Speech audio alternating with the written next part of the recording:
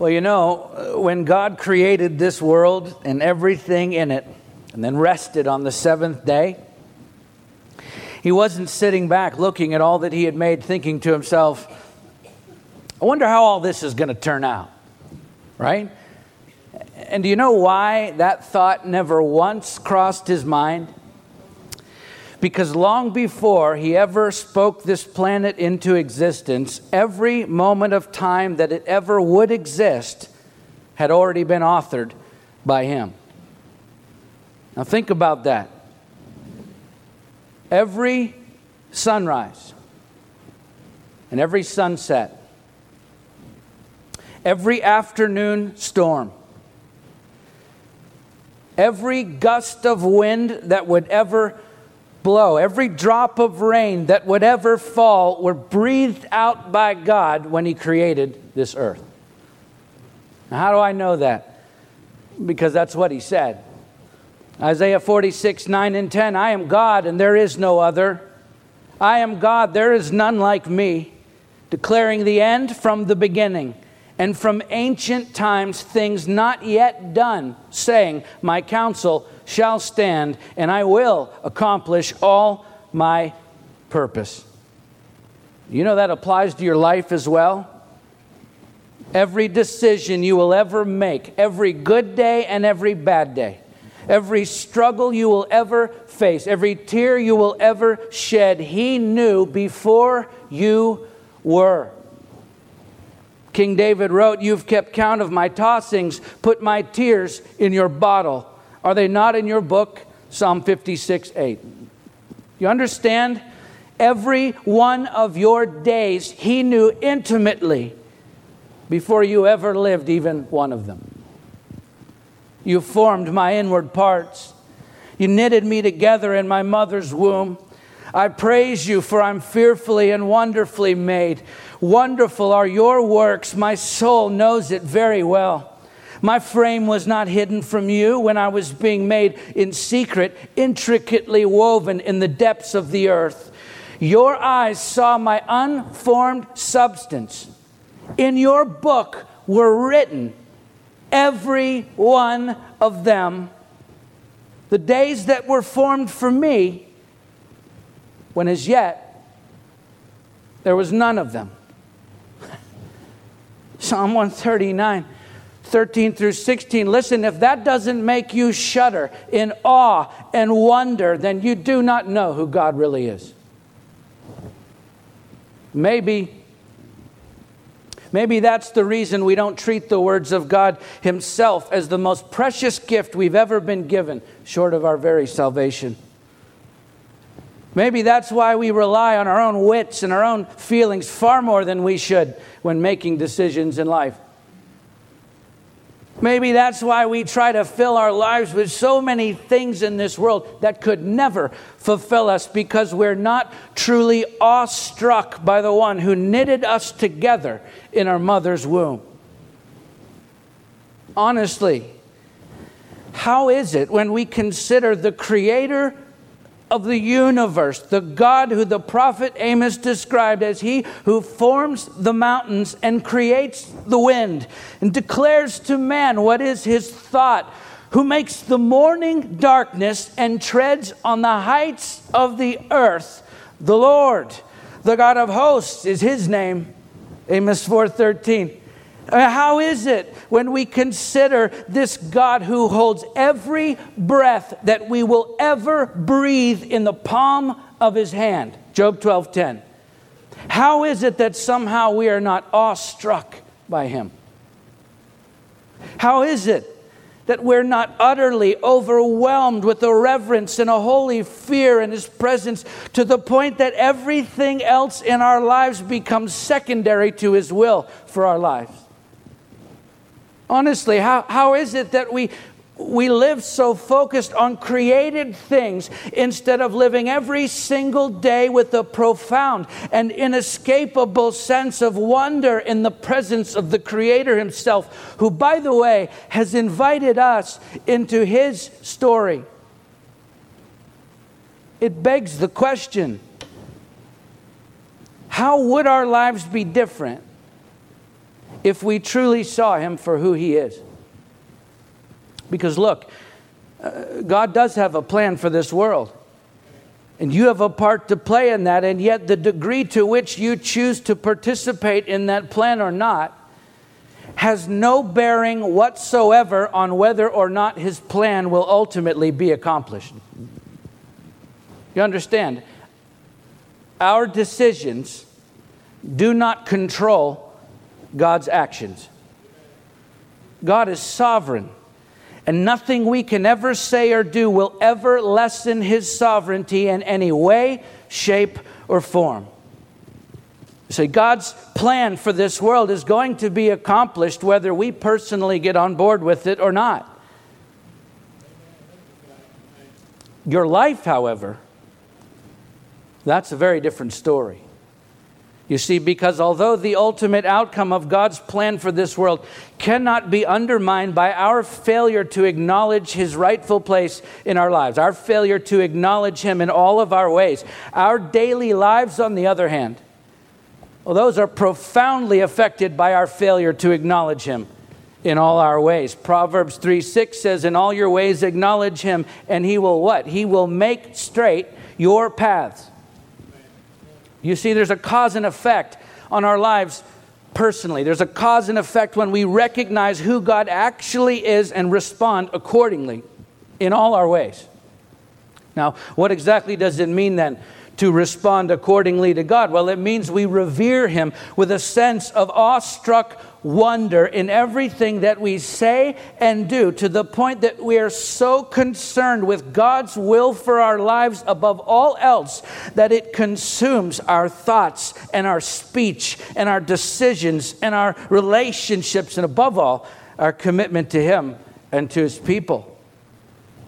Look, anything less than that, all we're doing is selling ourselves short of all that God is offering us, which we'll see in our story today as we continue our sermon series, working our way through the book of Judges, as Samson, the final judge in the book, is born and begins his life in the service of God's people. And yet what we're going to find in this story is God very effectively accomplishing his will for his people through a man whose life was an epic tragedy.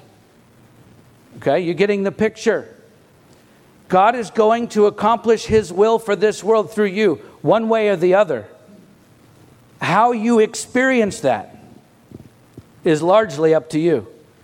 Because when you choose your own ways over his ways, your life is at odds with God's will. And when your life is at odds with God's will, which of those two do you think is going to suffer? Not God's will. You see? If you want your life to change, if you need your life to change today, then ask yourself and be honest with the answer. Do I revere God so much in my life that his will is my very first priority?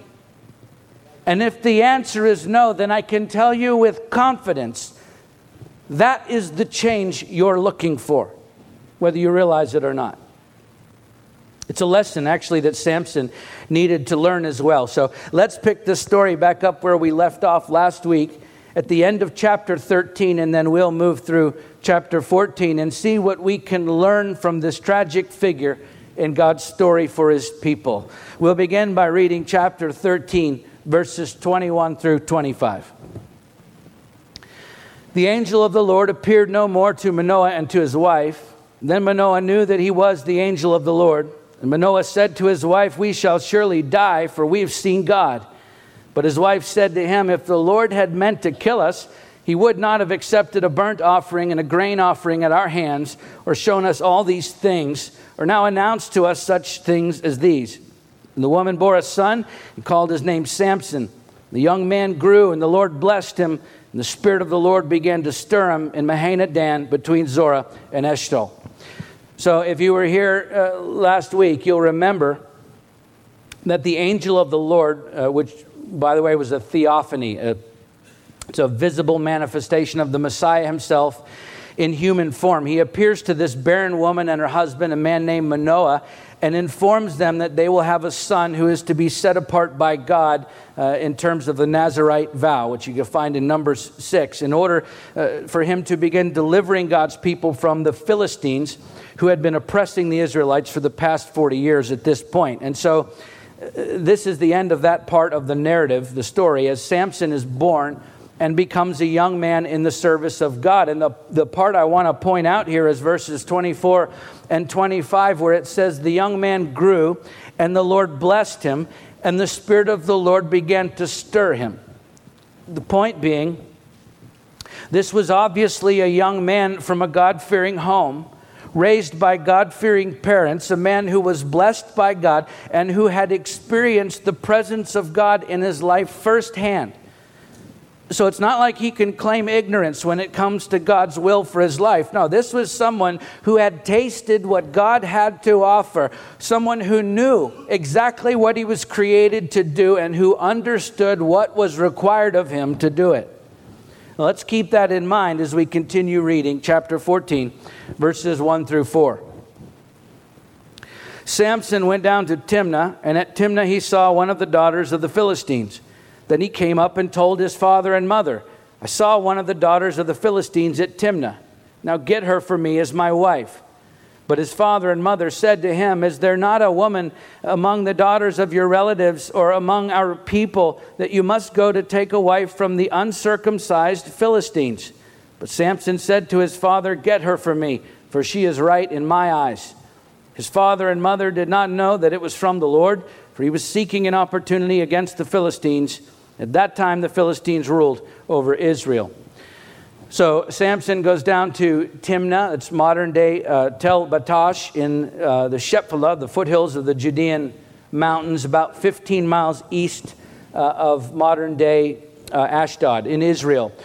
Actually, by the way, modern archaeology has uncovered a thriving and heavily fortified Philistine city there from the early Iron Age, which is this time of the Judges.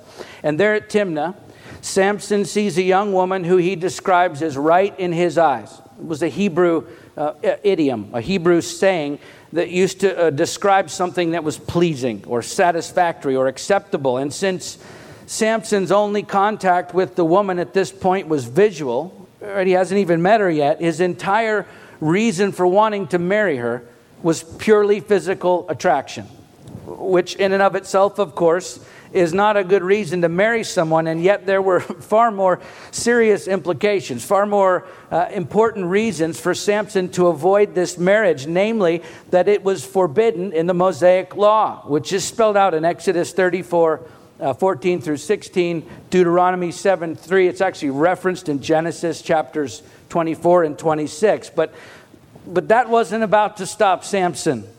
Right? Because at this point in his life, he was more interested in a girl than he was in God's Word. He'd replaced the awestruck wonder of the Creator with a lust for His creation. And in the process, Samson disregarded God's Word, which is exactly what happens when you allow yourself to become more impressed with what God has created than you are with God Himself. You begin to follow the created instead of following the Creator. Look, it wasn't like Samson didn't believe that God's Word was valid anymore at this point. No, we'll see him later in his life trusting in God. It's not that he stopped believing that God's Word was true.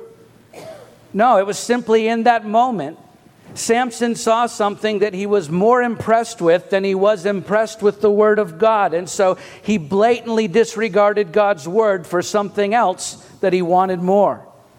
I'm telling you, if this doesn't describe a large percentage of the Christian population in the American church today, then I do not know what does. The fact is, the American church is rife with believers, people who will absolutely profess the inerrancy and infallibility of God's Word, who disregard that very same Word every day of their lives.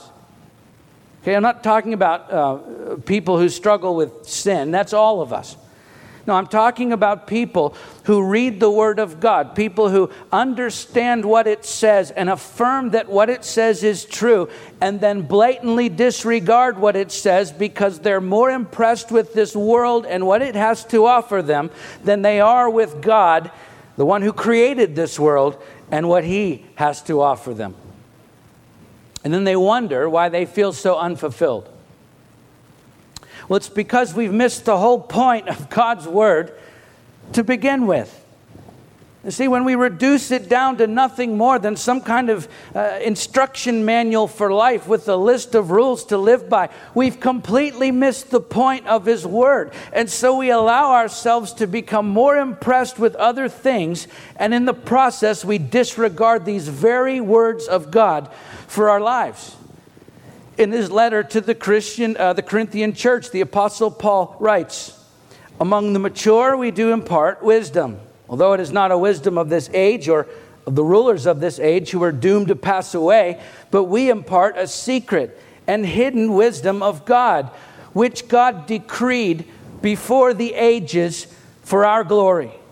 None of the rulers of this age understood this, for if they had, they would not have crucified the Lord of glory. But as it is written, what no eye has seen, nor ear heard, nor the heart of man imagined, what God has prepared for those who love Him." 1 Corinthians 2, 6 through 9. Do you understand? The ultimate point of God's Word isn't to know information. It is to know Jesus Christ. See, if this book doesn't lead you to Christ, then you're wasting your time reading it. If it doesn't change your life, if it doesn't change the way you think, if it doesn't change the way you make decisions, if it doesn't change the way you see the world, then what is the point of even picking it up? There will always be something more interesting in the world than God's Word until you begin to see Jesus in every single thing that it says. That is the point of picking up this ancient book and reading it, because it will lead you to Christ if you will allow it to. And there's nothing more compelling. There's nothing more exciting. There's nothing more meaningful. There is nothing more fulfilling in this life than discovering the will of God for your life in Christ Jesus as you explore the mysteries of His Word. Or you can continue to chase after created things in this world in an endless cycle of dissatisfaction and disillusionment. The choice is yours.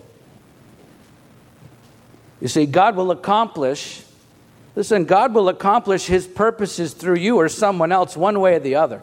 That's evident in verse 4 here, where even though Samson was bent on violating God's law, the Lord would still accomplish His purpose through Samson. God obviously could have accomplished His judgment on the Philistines without Samson violating God's word. So either way, God's will would be accomplished. You see, it wasn't God's will that would suffer given Samson's unfaithfulness. It was Samson who would suffer. You see, you're simply cheating yourself out of the life that God created you for when you allow yourself to be more impressed with this world than you are awestruck with who He is and what He wants to do in your life. Let's keep reading verses 5 through 7. Then Samson went down with his father and mother to Timnah, and they came to the vineyards of Timnah, and behold, a young lion came toward him roaring. Then the Spirit of the Lord rushed upon him, and although he had nothing in his hand, he tore the lion in pieces as one tears a young goat. But he did not tell his father or his mother what he had done. Then he went down and talked with the woman, and she was right in Samson's eyes. So Samson and his parents are headed down to Timnah to negotiate the marriage transaction. Okay, in ancient Near Eastern cultures, marriages were handled like business transactions between the parents of those who were to be married. And at some point on the way there, Samson and his parents separate temporarily. It might have been to allow his father time to go ahead of him and negotiate the marriage without Samson there. We don't know. But while Samson is alone in the vineyards just outside of Timnah, a young lion comes along and decides that Samson would make a good meal. And so the Spirit of the Lord rushes upon Samson as the lion comes in, and Samson tore the lion in pieces as one tears a young goat. If you read that in the Hebrew, the word tore in the ancient Hebrew is the verb shasa. It means to split. And it's the same verb used in Leviticus 1 where instructions are given for tearing or splitting the sacrifice right down the middle for burnt offerings. And so Samson would have most likely grabbed the lion's hind legs here and pulled them apart, splitting the lion right down the middle. Right, I can barely take the clear plastic wrapper off of my baked potato when I take it out of the microwave. I mean, this was an incredible feat of strength and courage. And yet, as fascinating as that part of the story is, the part that really matters is the next sentence. But he did not tell his father or his mother what he'd done. Okay? Samson has established a pattern in his life now of ignoring his parents' guidance and refusing to submit to their authority. Back in verse 3, after telling his mother and father that he's seen this pretty young Philistine girl that he wants for a wife, his parents respond with, "Is there not a woman among the daughters of your relatives or among all our people that you must go to take a wife from the uncircumcised Philistines?" By the way, son, these are the people who've been oppressing us for the last 40 years. Right? For the Israelites, marriages to unbelieving foreigners were also strictly forbidden. In Israelite society, the father was the head of the family. And in that role, he would exercise complete authority, control actually, over the other members of the family, including the right to choose wives for his sons, which we find in Genesis chapters 21 and 24 and 38. So Hebrew parents would arrange the marriages of their children. And yet Samson completely disregards his parents by finding a wife for himself, and a Philistine girl on top of that, who he says is right in my eyes. I don't care how she is in your eyes, Dad. She's right in my eyes. The Nazirite vow that Samson took would not allow him to marry this girl, and yet he kills the lion, also arguably violating his Nazirite vow, which we'll come back to. He doesn't bother to tell his parents. Why? Because touching a dead body would require a lengthy period of cleansing and renewal. Again, the Nazirite vow that Samson was under would have required him to go straight to the tabernacle after touching this dead body, and then to go through a ritual cleansing for 8 days, shaving his head, offering a sin offering and a burnt offering, rededicating himself for the Nazirite vow, and then offering a year-old male lamb as a guilt offering. It's all spelled out in Numbers 6, 9, and 12.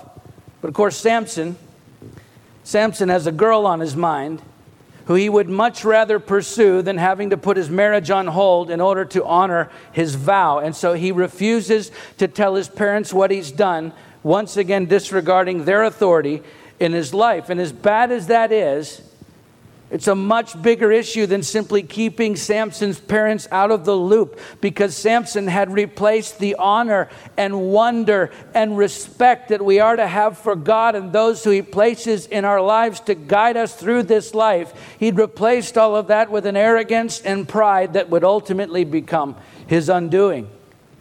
You see, he didn't just withhold information from his parents. Samson disregarded God's protection. All right? Look, God puts all sorts of people and circumstances actually in our lives to guide us and grow us and mature us and strengthen us and encourage us, ultimately to protect us. Well, to protect us from what? It's probably not what you think. Okay, when we disregard the protection that God provides for us, when people live rebellious lives, they know they're putting themselves at risk, right? But typically they have no idea what they're actually at risk of facing. And some people think the risk they face when they rebel against society or against authority in this world is the possibility of maybe going to jail. No, that is actually just another form of God's protection for people who haven't learned to submit their lives to his authority. Some people think Risk is getting fired from their job when they choose to do something directly in opposition to their boss or their employer. Well, no. Getting fired is actually just another form of God's protection in your life to wake you up from the path you're currently going on. Some people excitedly think they're living on the edge when they disregard God's protection in their life, when actually they have no idea what living on the edge even means. They think the consequences that they may face in this life for breaking rules and disobeying laws and disregarding authority is what God is trying to protect them from, when actually they have no clue what God is trying to protect them from. Listen, when Jesus offered himself on the cross that we might be saved, what was he actually saving us from? He wasn't saving us from ourselves.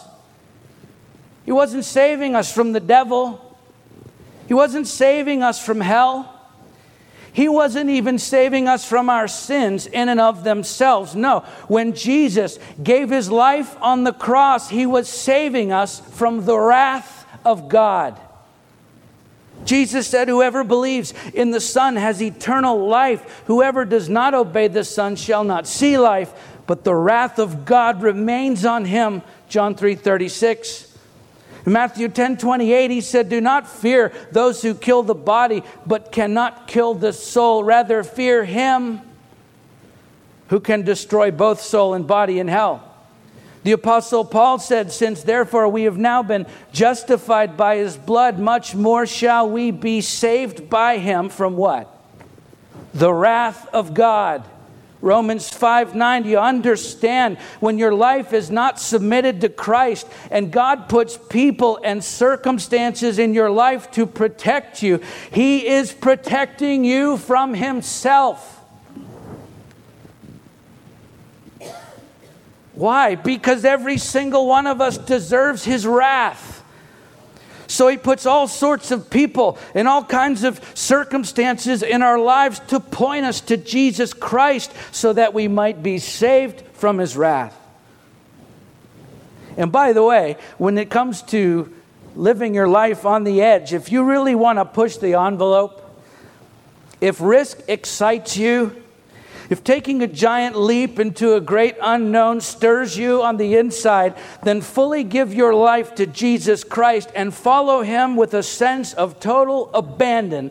And I guarantee you, you will experience a life that is infinitely more compelling and infinitely more exciting and infinitely more meaningful and more fulfilling than anything else you could ever experience from this world.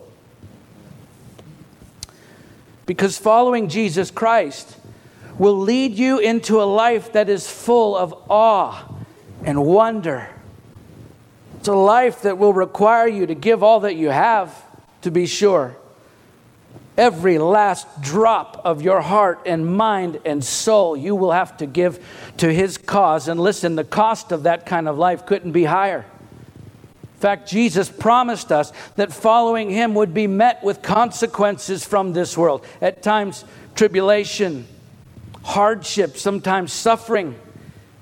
He never said it would be easy or safe or risk-free. In fact, it's just the opposite. And yet at the end of it all, when you choose to follow Jesus Christ, instead of eternal wrath, we're promised an eternal reward. The choice is yours. God is going to accomplish his will either way, which means you get to choose. You can be awestruck by what he is doing and play your part in it, or you can disregard what he's doing and miss out on the life that could be yours. Let's keep reading, verses 8 through 14.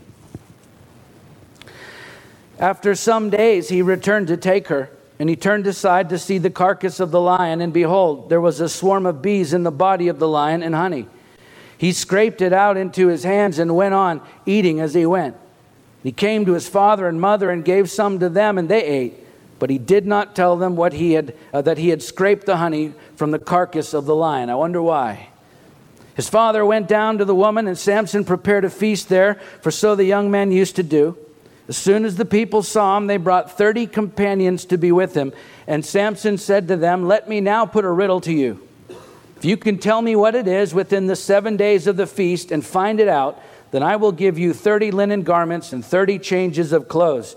But if you cannot tell me what it is, then you shall give me 30 linen garments and 30 changes of clothes." And they said to him, "Put your riddle that we may hear it." And he said to them, "Out of the eater came something to eat. Out of the strong came something sweet." And in 3 days they could not solve the riddle. So all of the wedding preparations and agreements are made, and Samson is on his way back to the feast, to prepare a feast. That was the custom at the time for the groom to do, although that is about as far as Samson's adherence to custom goes, because along the way he finds that the lion he had killed before now has a beehive in it, and so he scrapes the honey out of it, of course in direct violation again of his Nazirite vow, which stipulated he could not touch a dead body. And then he eats some of the honey and gives some to his parents, of course not telling them where it came from because he knows better. Then he prepares a feast at the bride's house, which was not Jewish custom. And by the way, the word used in the text for feast is the Hebrew word mishta. It is specifically used in Scripture to describe a feast where alcohol was being consumed. Right? Yet another direct violation of the Nazirite vow, which stipulated abstinence from wine or anything else associated with the vine, anything made from grapes, and also any other strong alcoholic drink. And then the party starts with Samson and 30 Philistine men invited by the bride's family, which is indicated later in verses 17 and 18. These men who were there to party with Samson for 7 days, and then at the end of their drunken party, the marriage would be consummated. And if all of that wasn't enough for Samson, he decides to wager with the Philistine men for 30 changes of clothes, one from each of them, if they cannot solve his riddle. And of course, they accept the challenge. You would expect no less from 31 men sitting around drinking for 7 days. And now keep in mind, in ancient Near Eastern cultures, people typically would own very few articles of clothing because they were extremely expensive and hard to come by. So a change of clothes was a very costly wager, which is why the men react in such an extreme way when they can't solve the riddle, which we'll see in a moment. But the question for Samson here is, how much is enough? Right? He's more than willing to disregard God's word as he lusts after this Philistine girl. He's more than willing to disregard God's protection in his life as pride keeps him from submitting to his parents. And he's more than willing to break his Nazirite vow repeatedly as his greed drives him to compromise in just about every way possible in the pursuit of personal pleasure and worldly wealth. And in the process, Samson disregarded God's best. Okay? Look, as Christians, what are our lives actually saying when we're willing to disregard our commitments to Christ in pursuit of something else that our hearts long for even more? Right? What we're saying is, God, I don't actually believe that you have something better for me than what I can provide for myself. So we strive for what is good, and in the process, we forego what is best. Right? We think we're doing right by ourselves by feeding our own desires, even if at the expense of the commitments that we've been called to as followers of Jesus Christ. And all the while, we're missing out on God's greatest blessings. Author and speaker Priscilla Shirer wrote, "When God is honored, when his authority is kept in proper perspective, all the blessing and favor he intends to give his children become a part of their experience. But when we seek to be our own sovereign ruler, we will find that we're working harder for fewer, less satisfying results." You see, there's only one of two things that can rule your life: God or you. It cannot be both. You have to choose one or the other. Are you going to live for Christ, or are you going to live for yourself? You see, Samson was more in awe of himself than he was with God. And honestly, I think there are a lot of people, even professing believers today, who actually feel the same way. Of course, we'd never admit that, but that's what our lives are saying when we disregard our commitments to Christ because we're too busy pursuing other things. And listen, I'm not trying to lay a guilt trip on anyone. The truth is, I have to reconcile these messages in my own life before I bring them to you. But listen, there's a reality here that we cannot afford to ignore. If your life is more consumed by the pursuit of your own desires than it is by the pursuit of Christ and His desires, if your commitments to Christ and His people are your last priority rather than your first, if your primary concern in life is getting what you want for you rather than what God wants for you, then whether you realize it or not, you are anointing yourself sovereign ruler, and in the process, you're disregarding God's best for your life.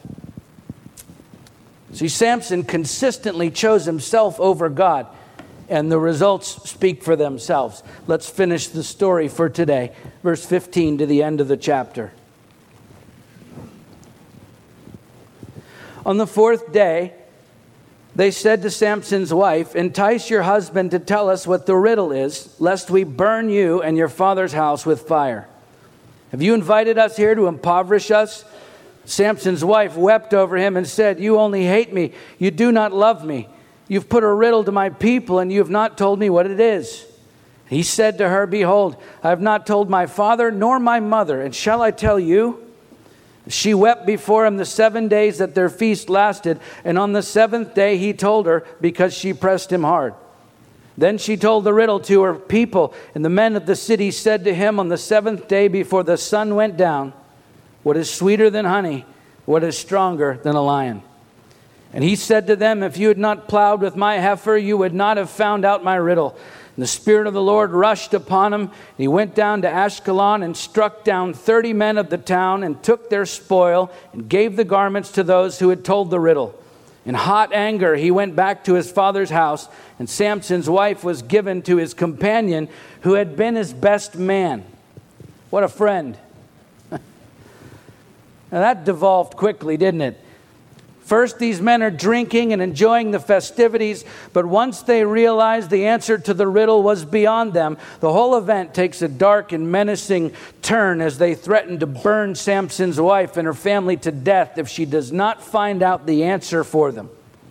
And so, fearing for her, of course, and her family's lives, she expends all of the energy and emotion for the duration of the wedding feast that she can to try and convince Samson to give her the answer to the riddle. And of course, anticipating the consummation of the marriage on the final day, Samson is anxious to stop her uncontrollable weeping. And so he gives her the explanation to the riddle, which she promptly then gives to the 30 Philistine men, who then wait right up to the last minute to gloat over Samson with the answer.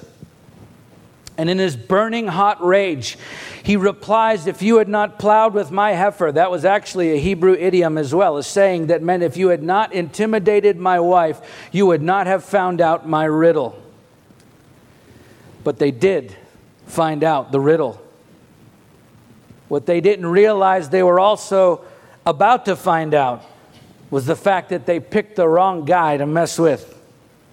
The Lord uses Samson's anger to bring judgment on the Philistines, right? Samson leaves the party. He travels about 20 miles to the town of Ashkelon, where he kills 30 Philistine men and then brings their garments back to the men at the party with one very notable detail. Okay, the Hebrew words used in the story to describe the garments that Samson is requesting back in verses 12 and 13, where he presents the riddle, those are not the same Hebrew words that are used in verse 19 to describe the garments that Samson actually took from the Philistine men in Ashkelon and brought back. Okay, in verses 12 and 13, these are festal garments. They're the equivalent of our Sunday best, a fine change of clothing that would only be worn on special occasions like a wedding. However, the words used in verse 19 to describe the garments that Samson brought back from Ashkelon are used elsewhere throughout Scripture to describe battle gear. You see, it appears that Samson didn't just go and kill 30 Philistine men. He sought out and killed 30 hardened Philistine soldiers and took their armor and battle gear and carried it back 20 miles and presented it to the men at the party. You get the message, right? Be careful what you wish for, boys. You're messing with a guy who just single-handedly took out 30 of your best soldiers. So enjoy the armor. I hope it fits. You're going to need it. And then Samson returns home, still fuming about what his wife did to him without yet knowing that his father-in-law has given his wife to his best man. So the men of the wedding party betray him. His wife betrays him. His father-in-law betrays him. And his best man betrays him. Samson's life is a mess. And the fallout from this event isn't even over yet, as we'll see next week. And yet through it all, God's purposes are served. You're getting it. God's will hasn't suffered one bit through this entire debacle. But Samson's life is miserable. Why? Because he lost his sense of awe and wonder at the presence of God in his life and chose instead to try and rule over himself. And look where it's brought him. Okay, listen.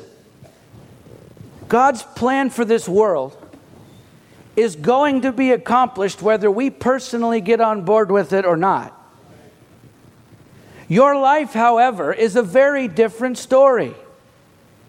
You can do it God's way, or just like Samson, you can do it your own way. The choice is yours. But to be sure, you have to choose. Who is going to rule your life? God